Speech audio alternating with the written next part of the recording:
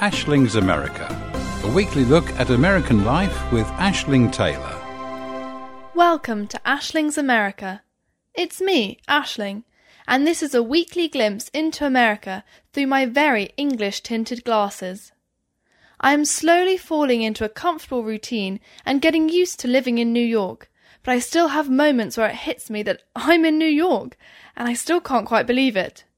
One such moment happened a couple of days ago when I looked to my right before crossing the road on my way to the supermarket and saw the Empire State Building lit up and rising up amongst the surrounding skyscrapers. It gave me such a buzz, and I couldn't help but smile at the thought that I'm in such an exciting city. I get the subway to and from work each day, and I'm getting more confident with using it to explore different parts of the city. I've yet to see any of the infamous New York rats that I've been warned about, but if I'm honest, I'm not exactly looking very hard to find them. The more times I hop on the subway, the more I realise how different it is from the London Underground. Firstly, each train car has aircon, which saves you from having to frantically delayer as you move from the chilly streets into the crowded subway train, and I really appreciate that, and I imagine I'll appreciate it even more in the hot summer months.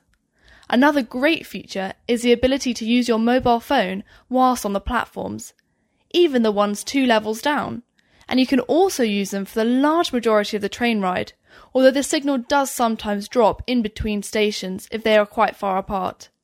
I actually find that I sometimes have better signal on the subway than I do whilst weaving in and out of the skyscrapers in Manhattan.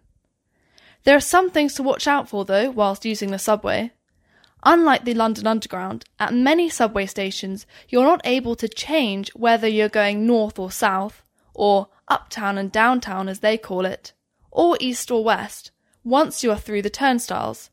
Instead, if you realise the trains on the platform you're standing on are going in the wrong direction, you will have to leave the station and cross over the road and swipe in again, paying for a second time, as you go through the turnstiles onto the platform where the trains are going in the direction you need.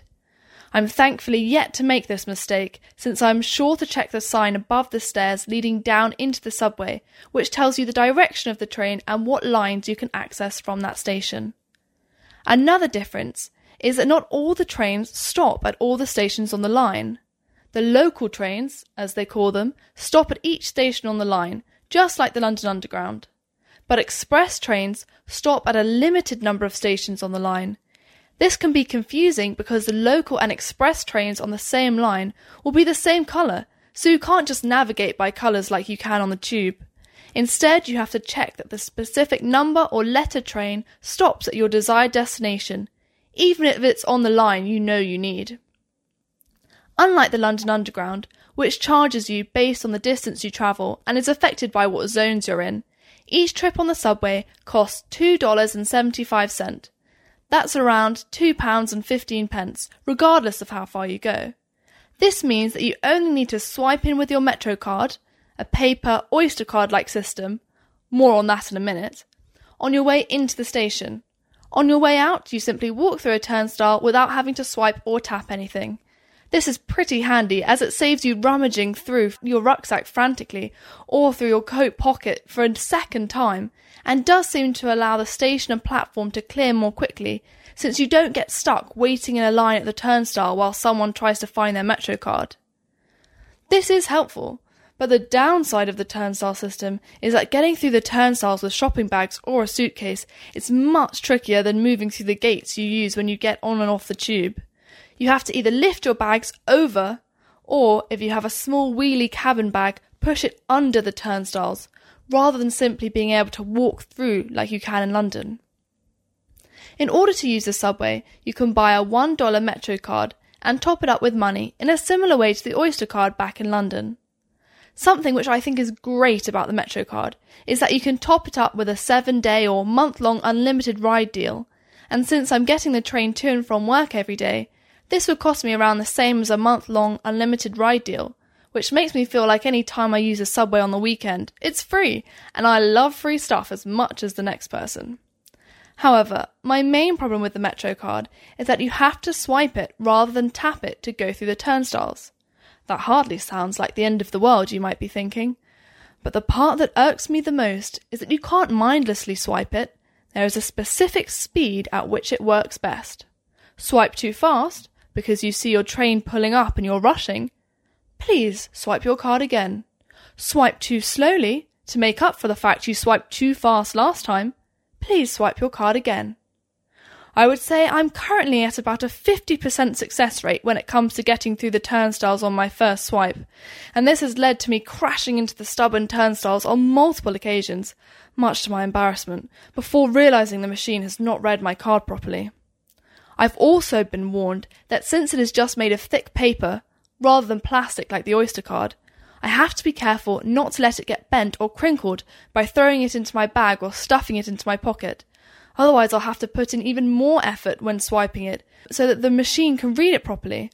My flatmate apparently now has to scan hers with 2 hands to keep it flat after it got bent in her bag. The other option, of course, is sucking up and paying for a new one, and at least because it's made of paper it's much cheaper than buying a new Oyster card. But touch wood, I'll keep it crisp and safe my whole time here and I won't need to buy a new one. When I visited New York in March 2019, the Metro card was the only option for getting through the turnstiles, and I lamented the clumsiness of the swiping system compared to the tap-and-go contactless or Oyster card system on the London Underground. However, in May 2019, a new tap-and-go system was introduced, which allows you to use contactless payment methods to pay for your train ride. If you had told me this back in March, I would have leapt at the idea. But unfortunately, this payment method does not allow you to get the money-saving week-long or monthly unlimited ride deal, and so it is not practical for frequent subway users. In fact, I'm yet to see a single person use it. But, reassuringly, I have seen quite a few people crash prematurely into the turnstiles and gingerly re-swipe their Metro card, so at least I'm not alone on that one. Despite all of this, I think the biggest contrast between the subway and the London Underground is the tone of the announcements made over the loudspeaker within the stations and the trains. I'd become so accustomed to the tone and rhythm of the pre-recorded station and train tannoy announcements on the tube that a recent announcement on my way to work a few days ago really took me by surprise.